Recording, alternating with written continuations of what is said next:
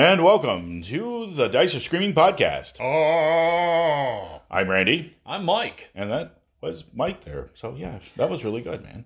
Oh, you like that? Almost slightly Oh, operatic. you know, it's always different, but yet it's always thrilling to hear. Never get tired of it. I don't. But, yeah. Thank you, Doc Severson.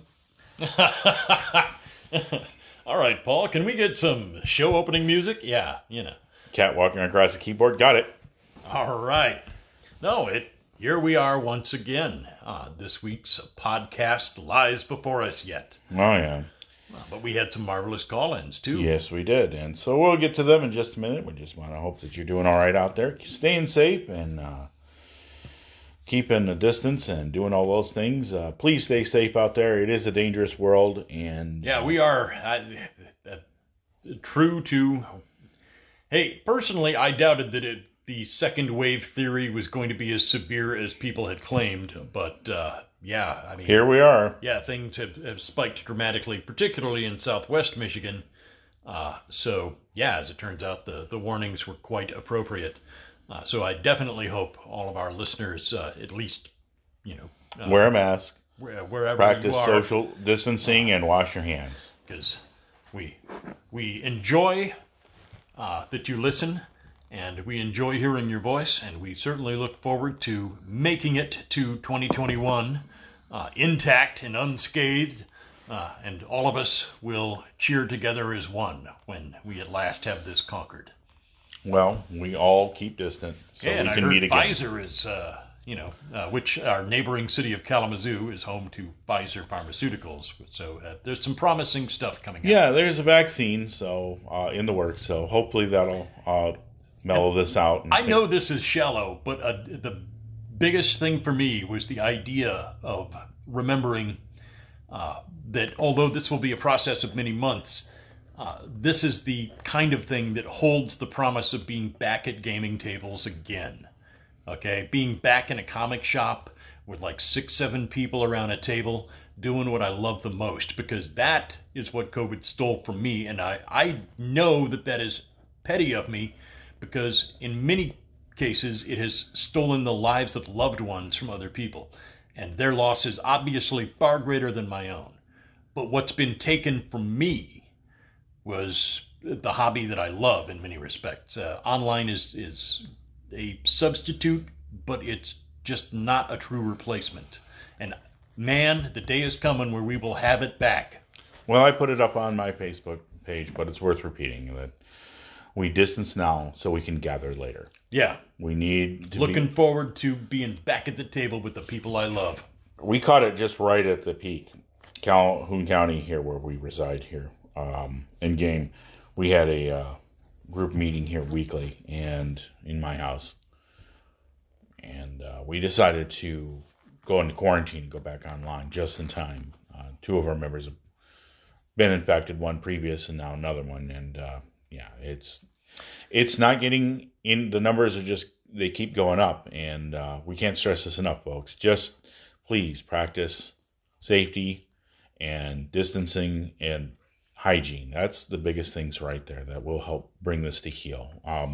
Yes, a vaccine is on the way, but just having another round of quarantine coming up or isolation, some people haven't been out of it, and it's taken a toll on all of us. I know that, but we're going to try to hold and keep the home fires burning here and hold the line and in our own way. And we just encourage everybody just to be safe and practice common sense.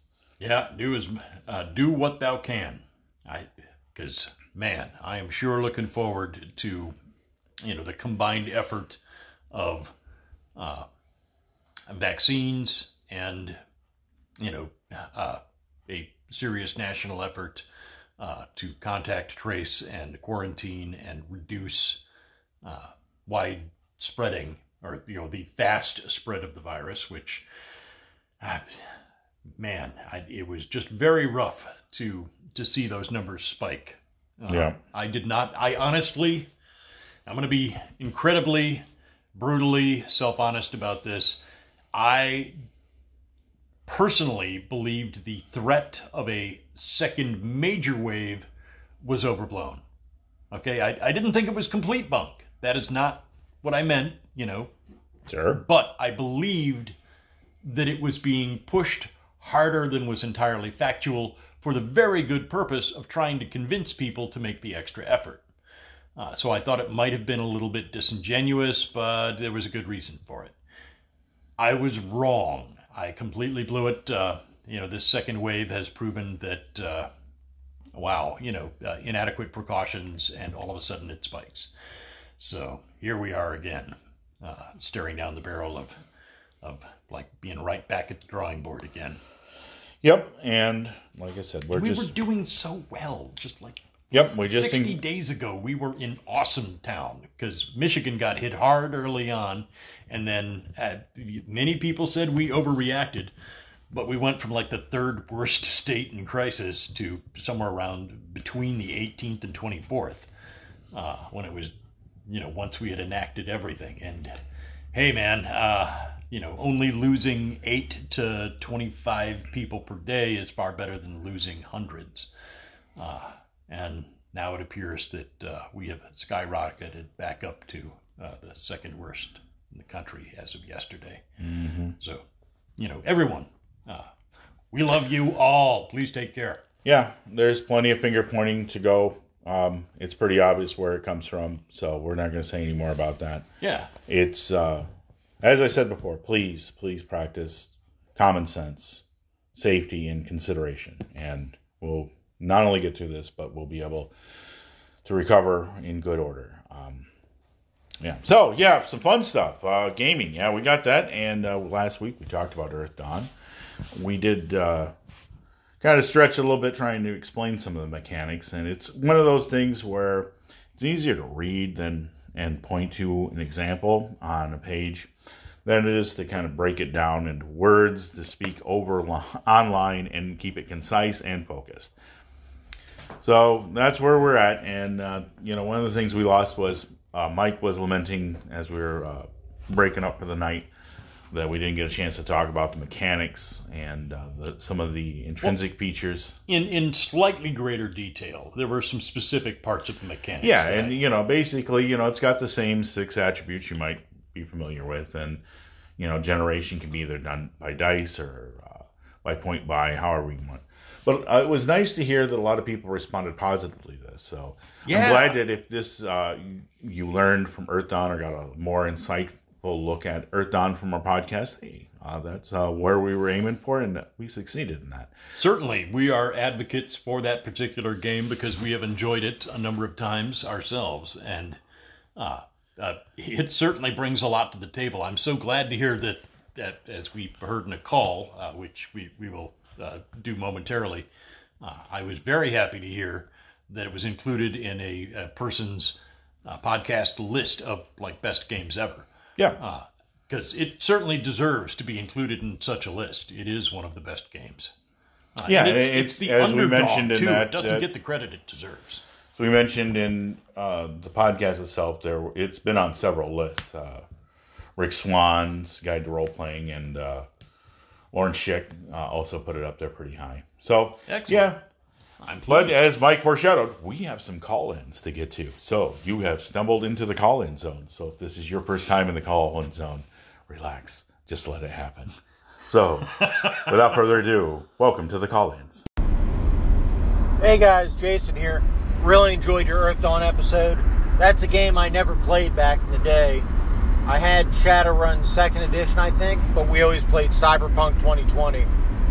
I don't think we even ever played Shadowrun. Like I said, I've still got the book, but and I never checked out Earth Dawn. Now I want to, so I'll check that out. I also hope you were able to track down and watch The Manitou and The Beast Must Die, because they're great movies. Well, you'll appreciate them. Depending who watches them, they may not think they're great movies, but they're fun movies. So, anyhow, talk to you later. Yo, what up, boys? Calling you from my deck when it's hella stormy outside. Well, not really stormy. It's just really windy and rainy. No thunder or anything. But anyway, I got really excited when I saw you were doing Earth Dawn because I just heard of it for the first time a week or 2 weeks ago on the Adventuring Party podcast. they talked about it a little bit because they're doing a tournament of the best role-playing games of all time, and it was on the list, and it sounded super interesting when they mentioned it was a prequel of the Shadowrun. So I'm really, really excited that you guys are doing a deep dive on it. So thanks for that. You guys are rad. Keep up the great work, and I will talk to you later. Peace out. It's Jason and Joe. It's Jason and Joe. That's right. And thank you guys for your consideration and considerate call-in time, taking time out of your day. It's good to hear from you, Joe. Yeah, where you been, man? Glad to see you're still alive, around and kicking. We're kind of getting worried. Some people asked me, because we had that during the quarantine, we couldn't get face-to-face, and technical issues aside, it was hard for us to get a podcast rolling together. So, yeah, a couple people asked me, and I was kind of starting to wonder if I'm going to have to send out a search party for Joe. But here he is. He shows right up. Oh, yeah, with hindsightlessness. Yes. So, yeah, glad you enjoyed that, and glad that our floundering, we flounder like two fat fish on dry land. Yeah, we flounder around on that, but you managed to get the gist of it. So glad that you were able to get some use out of it. And yeah, hey Jason, thanks a lot. Still working on that movie stuff. Yeah, Manitou, and I already watched Manitou. Okay, yeah, Tony Curtis. I thought it was in Seattle, but we looked it up on Wikipedia, and yeah, it's in San Francisco for whatever reason. I thought. Yeah, it was in well, Seattle. I recognized because I had been to the city of San Francisco a couple of times with the ex years ago, because they got family out in California. So I saw those streets, and it was just like, click. Oh man, I hiked through there with I had a dislocated kneecap 2 days before the trip. Was not going to cancel because those are not cheap tickets back at the time. So I hiked those streets while in a knee brace wrap in agony. Oh man! And hey, speaking of Steve McQueen and Bullet, okay, I know we weren't speaking of it, but I'm going to make us speak of it now. The person who picked us up from the airport one time. In this tiny little, one of those itty-bitty little electric-looking eggmobile things. Just tiny car. Pulled off some balls-out Steve McQueen-level moves, getting us from the airport to where he wanted to go. And as I'm being, terrorized I thought we were in a drift car race, okay? And I'm just being shaken, not stirred in the back seat of this thing. And I literally hunkered down at some point because it had gotten so crazy. I mean, I'm talking about jumping up on curbs and driving around people and holy crap. I thought, this guy must be on drugs. We're going to die. It turned out he really just had to go to the bathroom really badly. Well, yeah, but great movie. For its time period. It was enormous fun to watch, and I know it doesn't qualify as a classic. We're not talking like the legendary Vincent Price or Peter Cushing or stuff like that. No, it's a different kind of vibe, but it was a little whiff of camp, a whole lot of fun, and man, better production values than I would say a lot of the worse B-grade outings, but some very fun material in the Manitou. I will eventually catch up with The Beast Must Die, and then I will have something to say on that. But at least I've seen the Manitou now. Okay. So, back to where I completely derailed this. Steve McQueen was a totally appropriate reference because of how far off course that race went. It was a magical journey. So back to the Manitou. I thought it when some bizarre timeline had merged with ours and overtaken it, that it was in Seattle.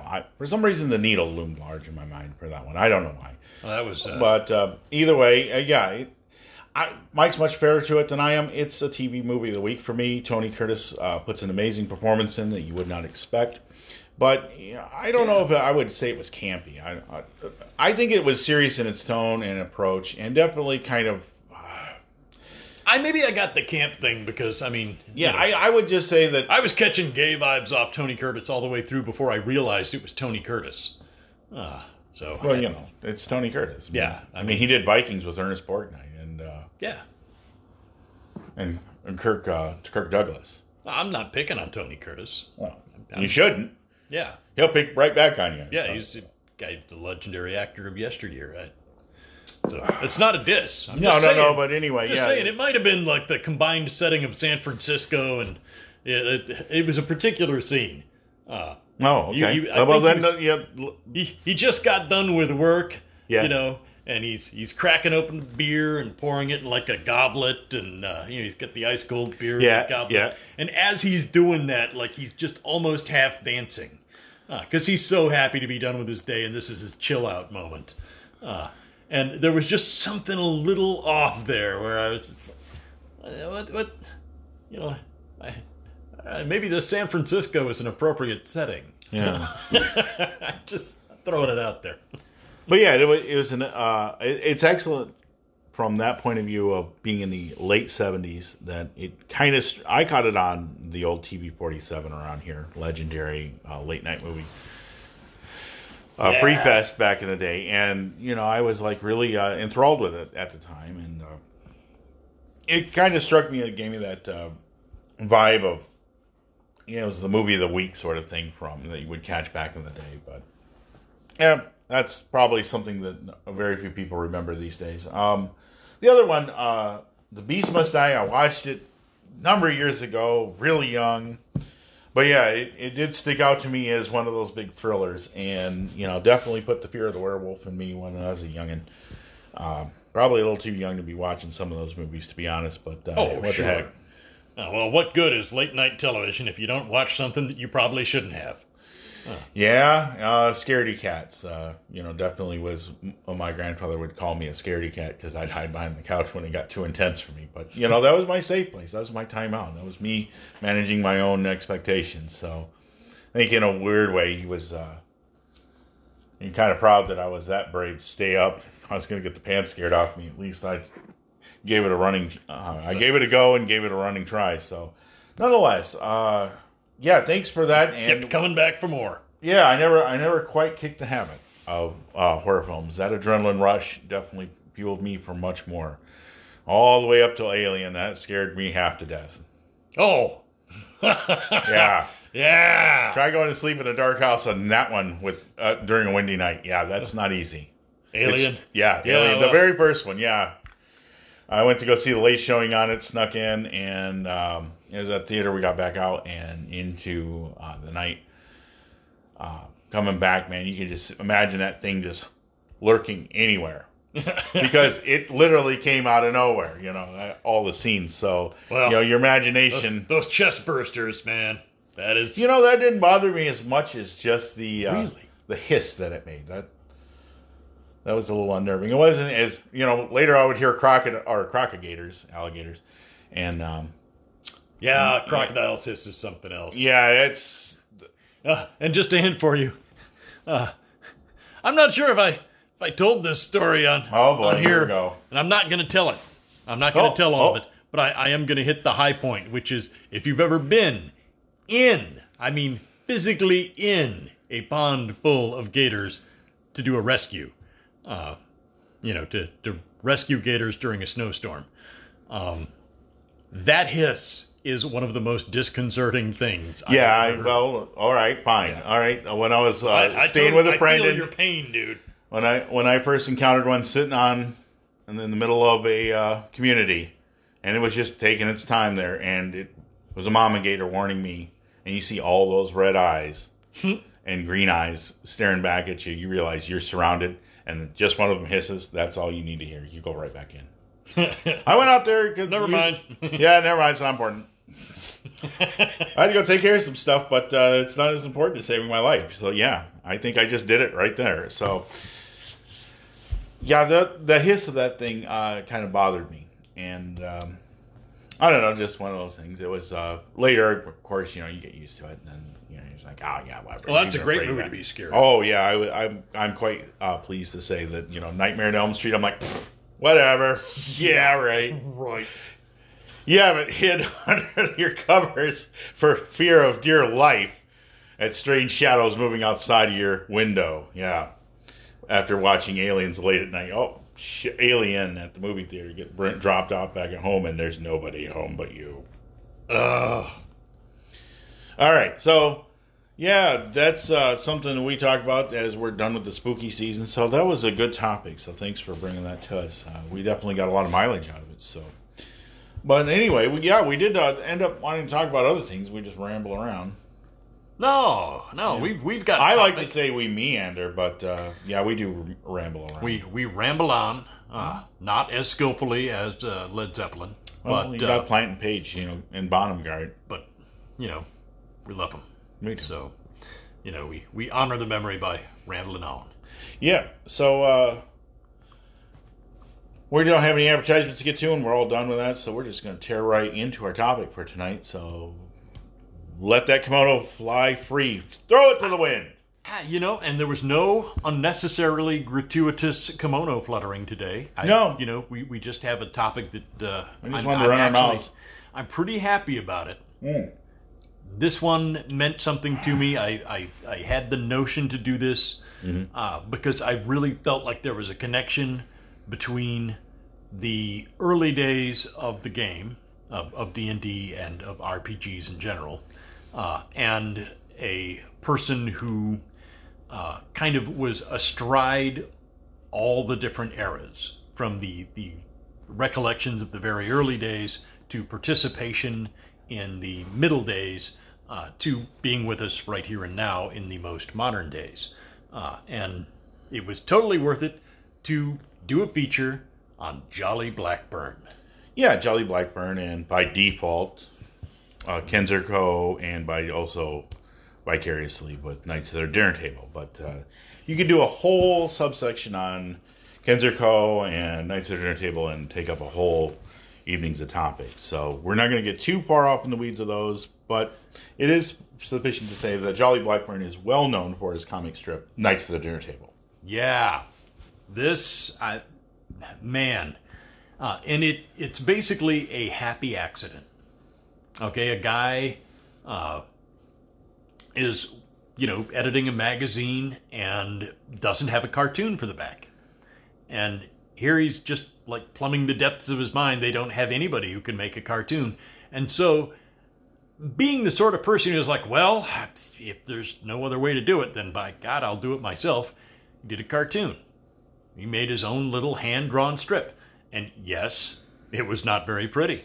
Yeah, he sat down and he drew a very crude cartoon of a harried game master afflicted by his players over a rule call. And so it began. And, he listed Phineas Fingers from Dragon Magazine and others as inspiration, but he couldn't find anybody to do that strip. So, he was doing Shadis, and as I understand it, he was doing it while still in the military. He was in the reserves, but that doesn't really mean a whole lot because reservists do a whole hell of a lot of work. Oh my gosh, yeah, reserves and guard were like heavily activated during that time period. Yeah, and tend to lean on, but now at this moment, he's just doing a tiny little comic strip for one magazine, and it's badly drawn.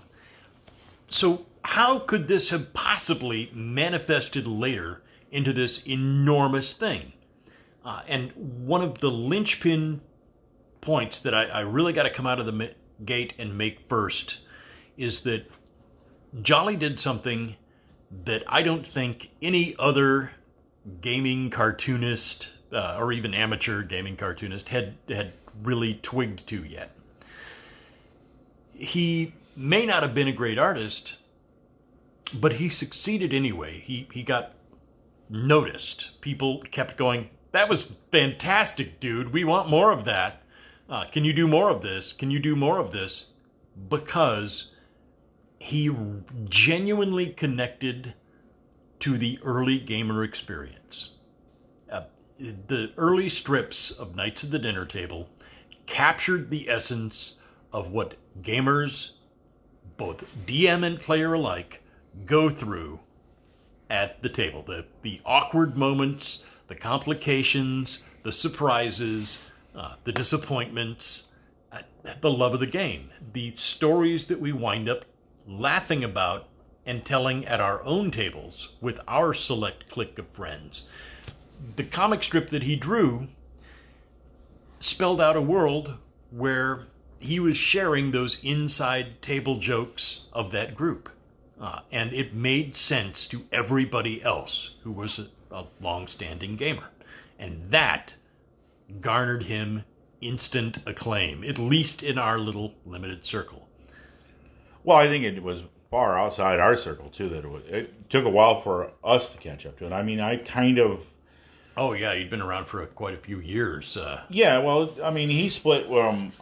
he published Shadis, and I seen a couple of things on Shadis, but, that just wasn't my scene at the time. I liked the games I liked, and I kind of, every once in a while would dig through the other magazines. But that scene was drying up, man. The whole gaming mags. I mean, Dragon was basically the magazine, maybe Dungeon. Yeah.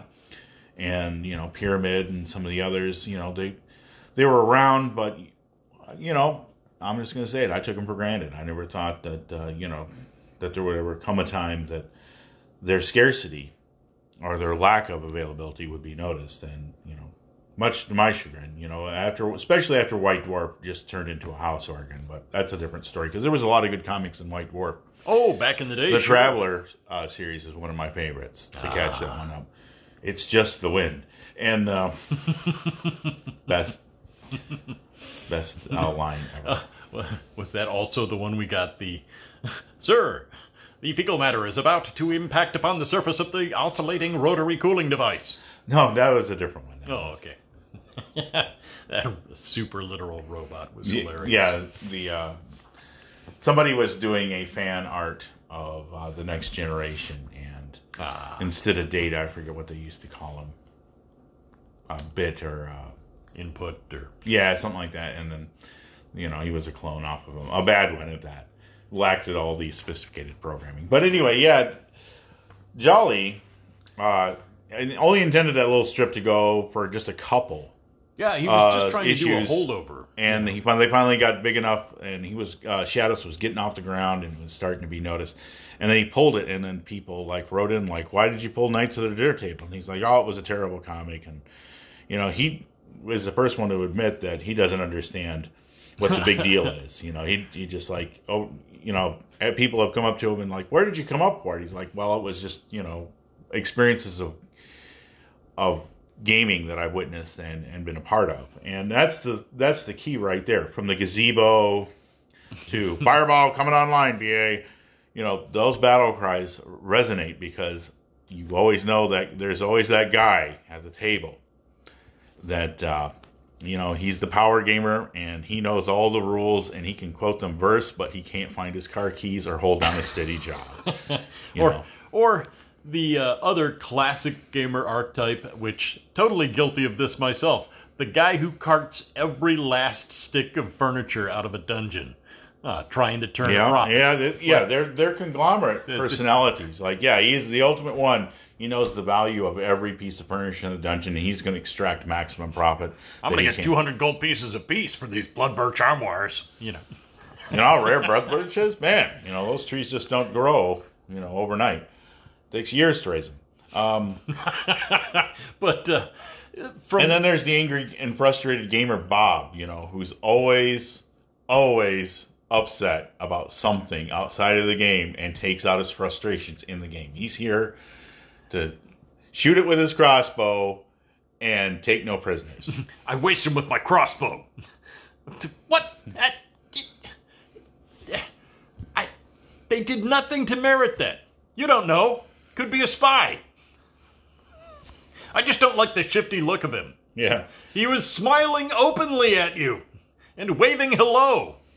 You don't think that's suspicious in itself? He doesn't know me from Adam. What's he trying to lure me into? I had to take him out. Yeah, these are the trials DMs deal with cranky players and radically different player personalities. You wind up with those moments of conflict at the table where it's player versus player, with the DM winding up being a mediator in the middle of the game. It just captured all the experiences that so many older gamers have had years of collecting in their memory.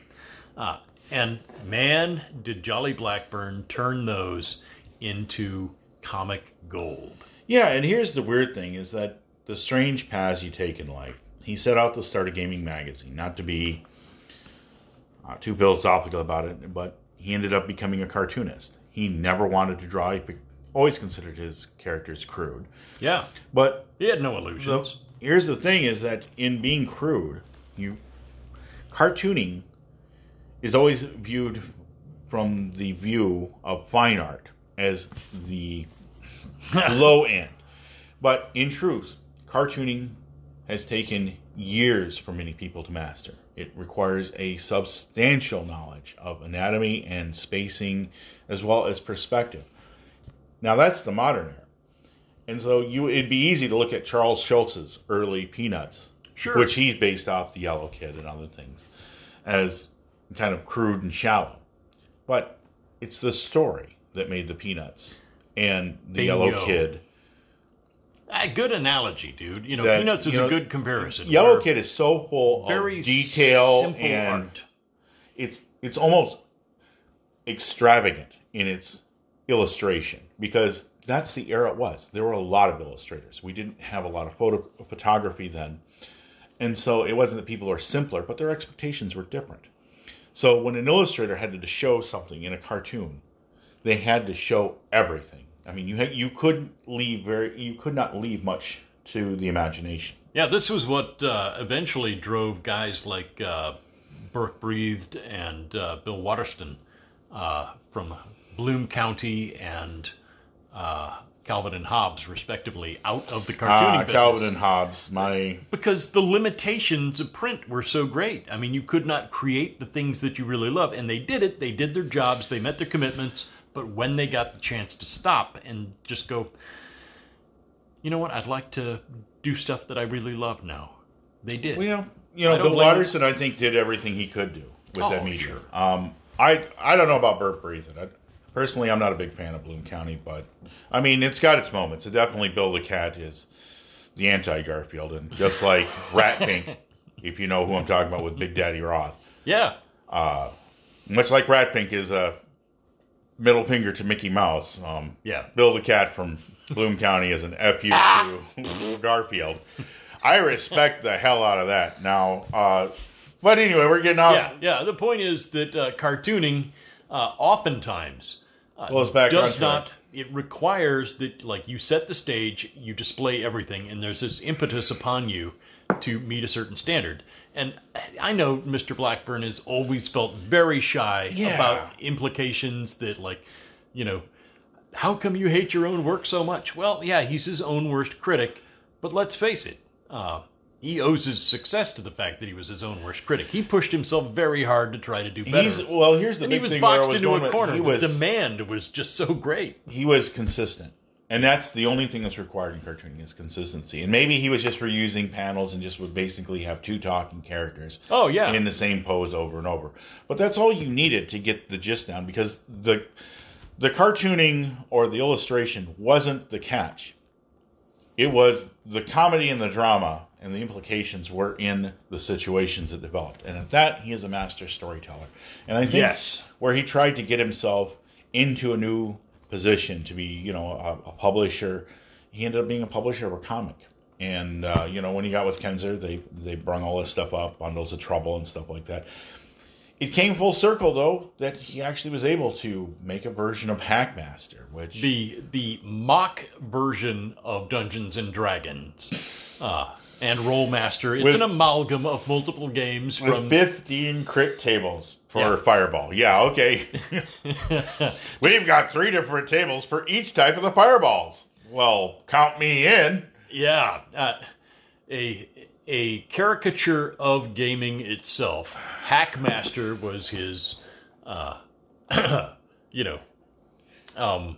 non-copyrighted name for the gaming system that the Knights of the Dinner Table play. And he was able to publish his own version of it. And ultimately, this led to also publishing a great many other things, including the Kingdoms of Calamar, campaign settings. Yeah, and which are terrific, Aces by and the way. Eights. Yeah. West game, which is his love letter to Boot Hill. But Yeah, and so the guy he eventually worked his way up to being a major contributor to actual gaming itself, not merely a chronicler of the foibles of players and DMs. What a magnificent journey to have made. Yeah. I'm always full of admiration about that.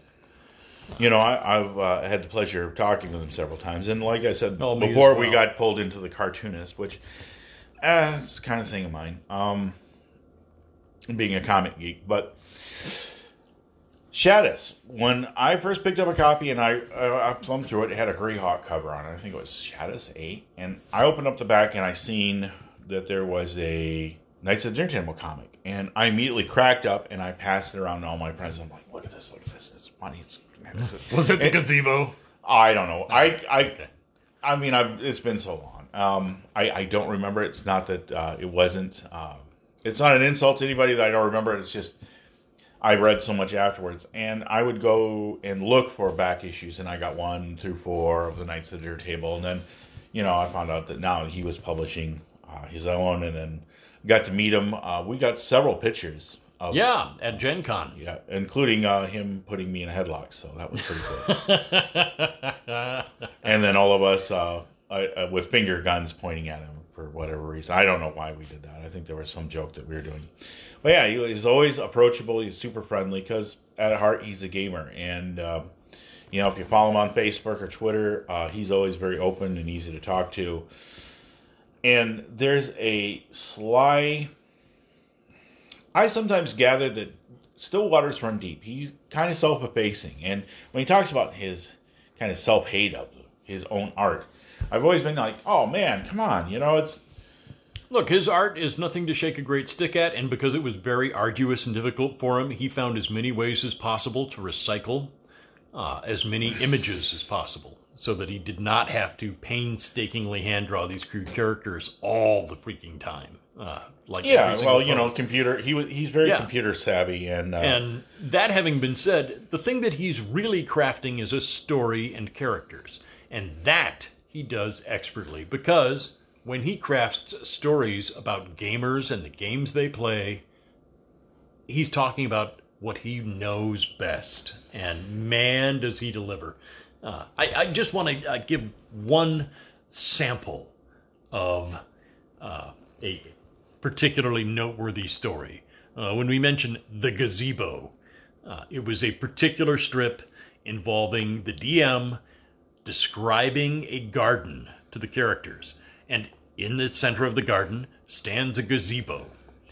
And the players having that wordplay moment where they just truly, perhaps this was too much English language for them. They're not that bright. Yeah. They think they're bright, but they're not quite as bright as they think. They don't know what a gazebo is. They assume instantly that it is some form of monster and take instant obscure umbrage. one out of the back of some they probably cooked this appendix. up. Yeah, cooked this up from some off-the-books material and snuck it in there. Oh, peaceful garden. Yeah, sure. And they prepare to attack while the, poor BA, the dungeon master, he's dumbfounded. He's listen. I don't know what else to call it. It's a gazebo. It's not attacking you. It's just standing there because it's. Well, I shoot gazebo. it with my crossbow. I load up a +3 bolt of devastation. And I shoot the gazebo. What does it do? It just sits there. Oh no! It's just sitting there. Oh my gosh! What do we? Yeah, I mean, I launch a fireball. Okay, the gazebo burns to the ground. Woo! Yeah, one more for the untouchable trio. And they move on with their night. Convinced, he's like, I don't have the heart to tell them what a gazebo really is. It's like the time they lynched that green Davenport. They're really happy. So, yeah, go with it. Yeah, How many experience points is that gazebo's worth? Oh, not that much. 0. What? That's when the real outcry will hit. No, that's when tires hit the pavement on that one. The terror they experienced when he described an approaching, or a whistling zephyr.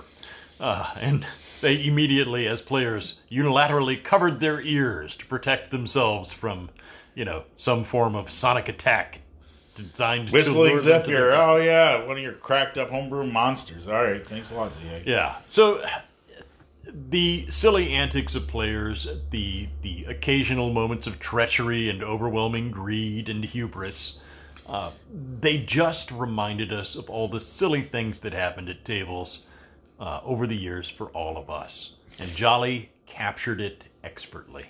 Yeah, and over the years, his covers from Knights of the Dinner Table have really homaged and satirized some of the greats of the moment. There's some. Oh, yeah. There's some Spider-Man, Captain America, Speedy, and Green Arrow stuff down there. They have, the infamous Speedy, with the heroin. Oh, and there was a lot of homaging even early in the Knights of the Dinner Table because they play all kinds of games. Sometimes they need a little break from their favorite game, Hackmaster, and they play Cattlepunk. Cattlepunk. Yeah, their Boot Hill homage. Yeah, that's pretty much sums up Boot Hill in a nutshell. Cattlepunk. Yeah, it's so damn lethal that you might as well just have a ream of character sheets at the ready because you're gonna die. And in Jolly Blackburn's Cattlepunk, whatever you do, do not mess with Red Gertie Pickens.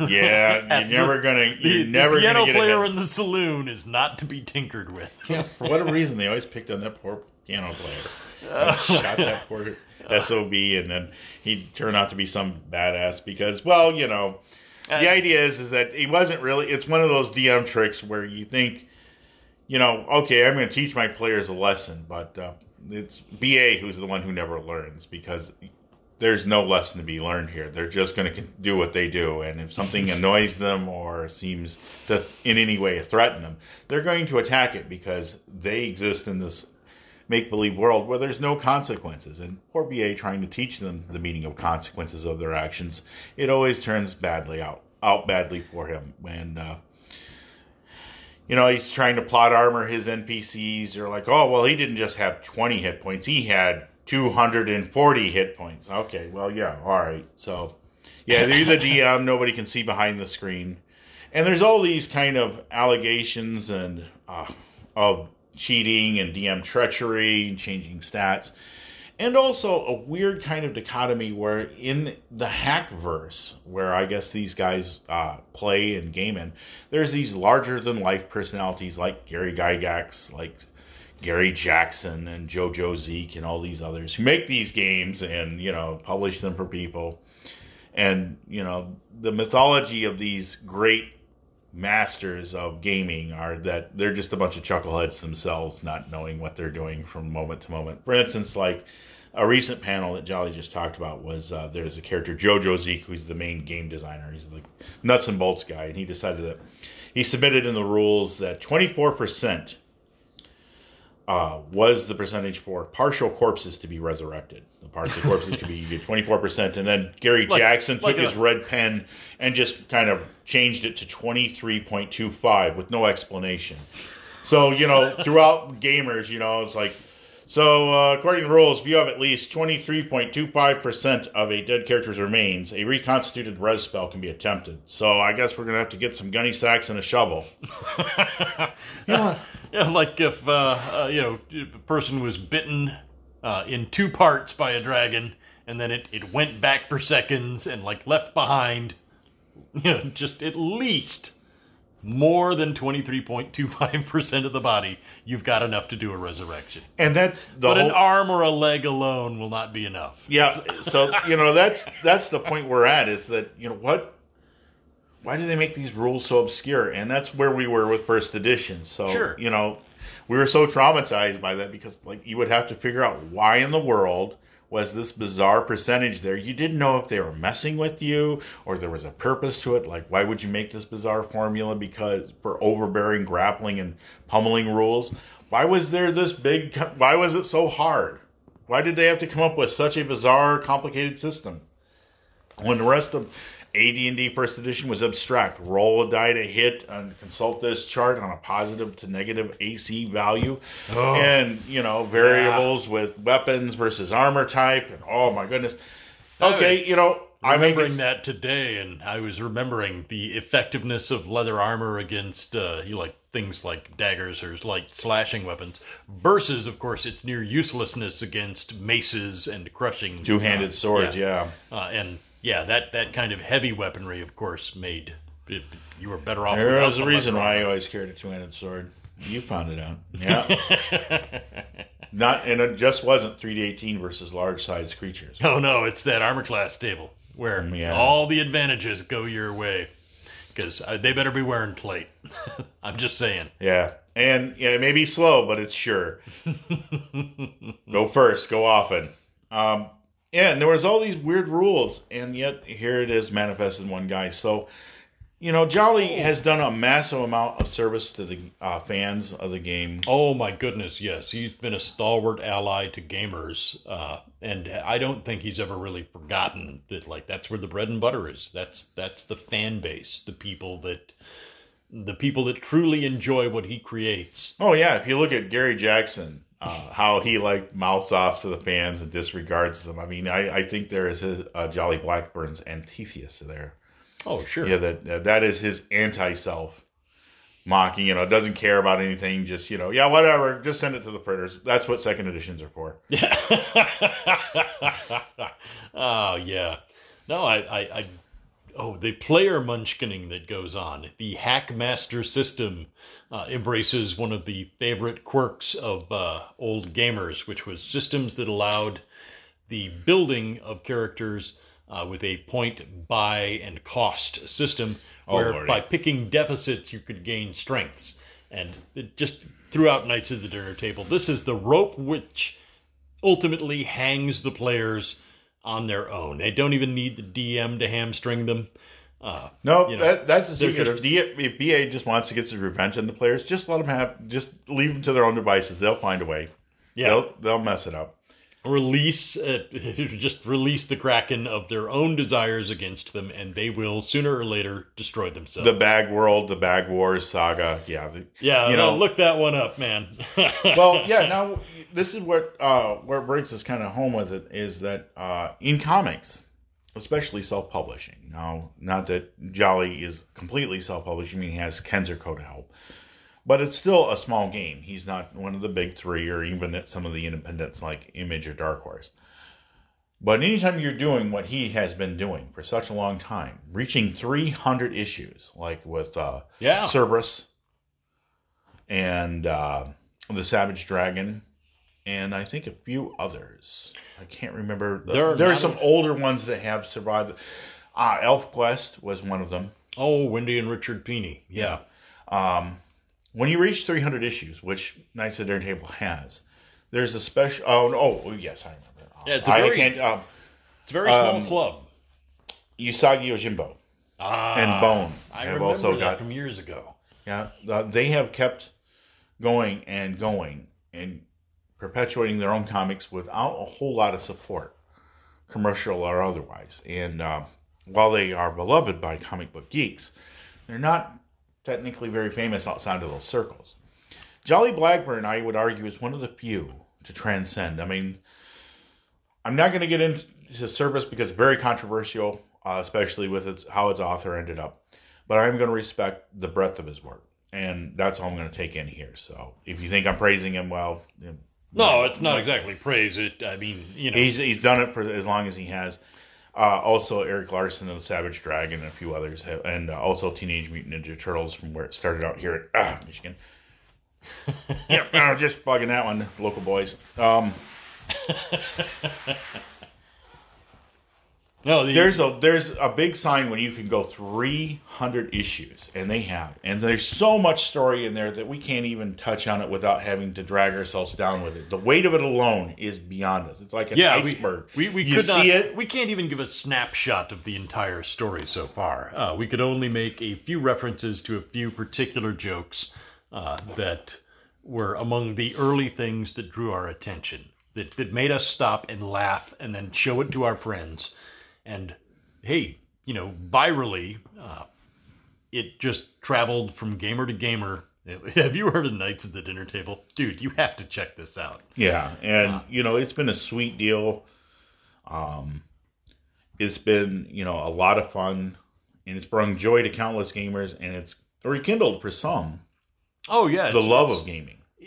I should mention, as we're drawing to a close on this, I should mention that... Jolly started doing this in the 90s. And, second edition had, I believe, at about the time that he was really getting underway with this, second edition was gone and third edition had begun. Well, yeah, second edition was just right at that last part. I mean, they had brought it into the pages of Dragon magazine. Yeah, Dragon Magazine 226 is when he began to appear as a featured artist in Dragon Magazine with Knights of the Dinner Table. Joining the classic magazine that was like Mermy and Snarf Quest. Alongside the popular comics that had been immortalized in Dragon for a long time. Now, at that point, once third edition got underway, he was like slowly building his brand. I mean, just, consistently generating material. And then the fourth edition collapse, the Great Schism, the birth of Pathfinder and things like that. He's been there through it all. Yeah, he's really he's been there from the beginning, and, well, he'll keep on being there until... And I think of him as terribly underrated. I mean, he does not... Obviously, he was not there in the early days of TSR as like a member of the team. But here's a guy who has become a chronicler of the scene, who has also consistently generated, creative material on his own. Yeah. And fostered the ability for other people around him to get their visions out. I mean, that's a big chunk given back. So, yeah, if you see the path that he's taken, it's let him full circle. And, starting to want to be a kind of in the game industry to actually being in his own game industry. I mean... Yeah. I mean, how bizarre can that be? Like, you wanting to make a magazine and break into the gaming industry to be a big-time game designer, and you end up doing so by making a parody version based off the comic strip that made you famous. I mean, that's bizarre. Can you imagine poking fun at any other internal career and having that be your career-making move? Anywhere else, you're like, wait, are you talking smack about us? Get this piece of crap out of here. Amongst gamers, he points the finger and goes, yeah, this is the thing we do. And gamers went, oh my God, he's so right. Yep. That is great. Dude, where did you think of that? Yeah, people wrote in and said, how did you, do you have a camera in my, spying on our game room, our sessions? Geez, it's just like us. And it's because that type of archetype exists in every gaming circle. So kudos to Jolly Blackburn for being there, and if he's not one of the great game designers of our time, which, hey, I'm not going to take that away from him. But I am going to say he's the great chronicler. He's the great scholar and scribe that has humorously tailored and chronicled our exploits and mishaps and successes he is at the our table. Equally even-handed, affectionate, and merciless bard. Yes, merciless. Yeah, affectionate but merciless. He has been very candid about that which he loves. So we certainly respect him, and we're incredibly grateful to him, both of us, for all the laughter that he has given us over the years. So this one's for you, Jolly. Yep, and if you haven't checked out Knights of the Dinner Table, well, shame on you. You certainly should run down to your local comic store or... Yeah, if you just want to give a little glimpse of it beforehand, poke around online. There's some samples here and there. You can get a glimpse of plenty of the early and even some of the there's current some material. flash gifts still lurking out there, I think, before it goes... that's up here pretty short. Before Adobe before it. But, go ahead, give a peek.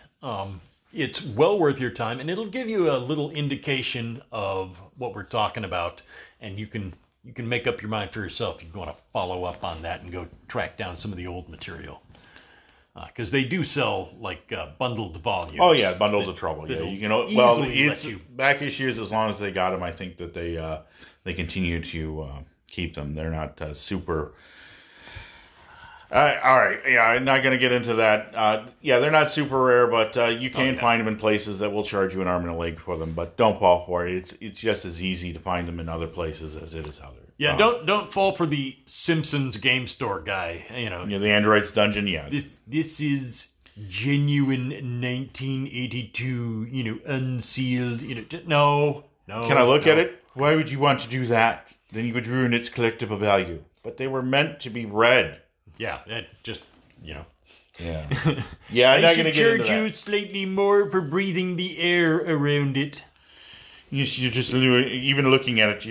Your eyes are burning holes in the cover. All right, yeah. Yeah, none of that. Don't fall for that. There are other ways to acquire the early works, and they're all much more. Yeah, you can get them in the bundles of trouble. Yeah, and I have all of those. Yep. Because I may have some of the early ones, but I don't have the earliest. So I fell back upon the bundles of trouble to help me catch up. Yep, and that's how you can get them. So just don't. I think they keep those continuously in print. So. Yep. Anyway, check those out on Knights of the Dinner Table or at Kensico. Get them from your fine local game shop too, or comic store, whichever pleases you. But that'll bring us to the end, and we'll wrap it up, bring it home.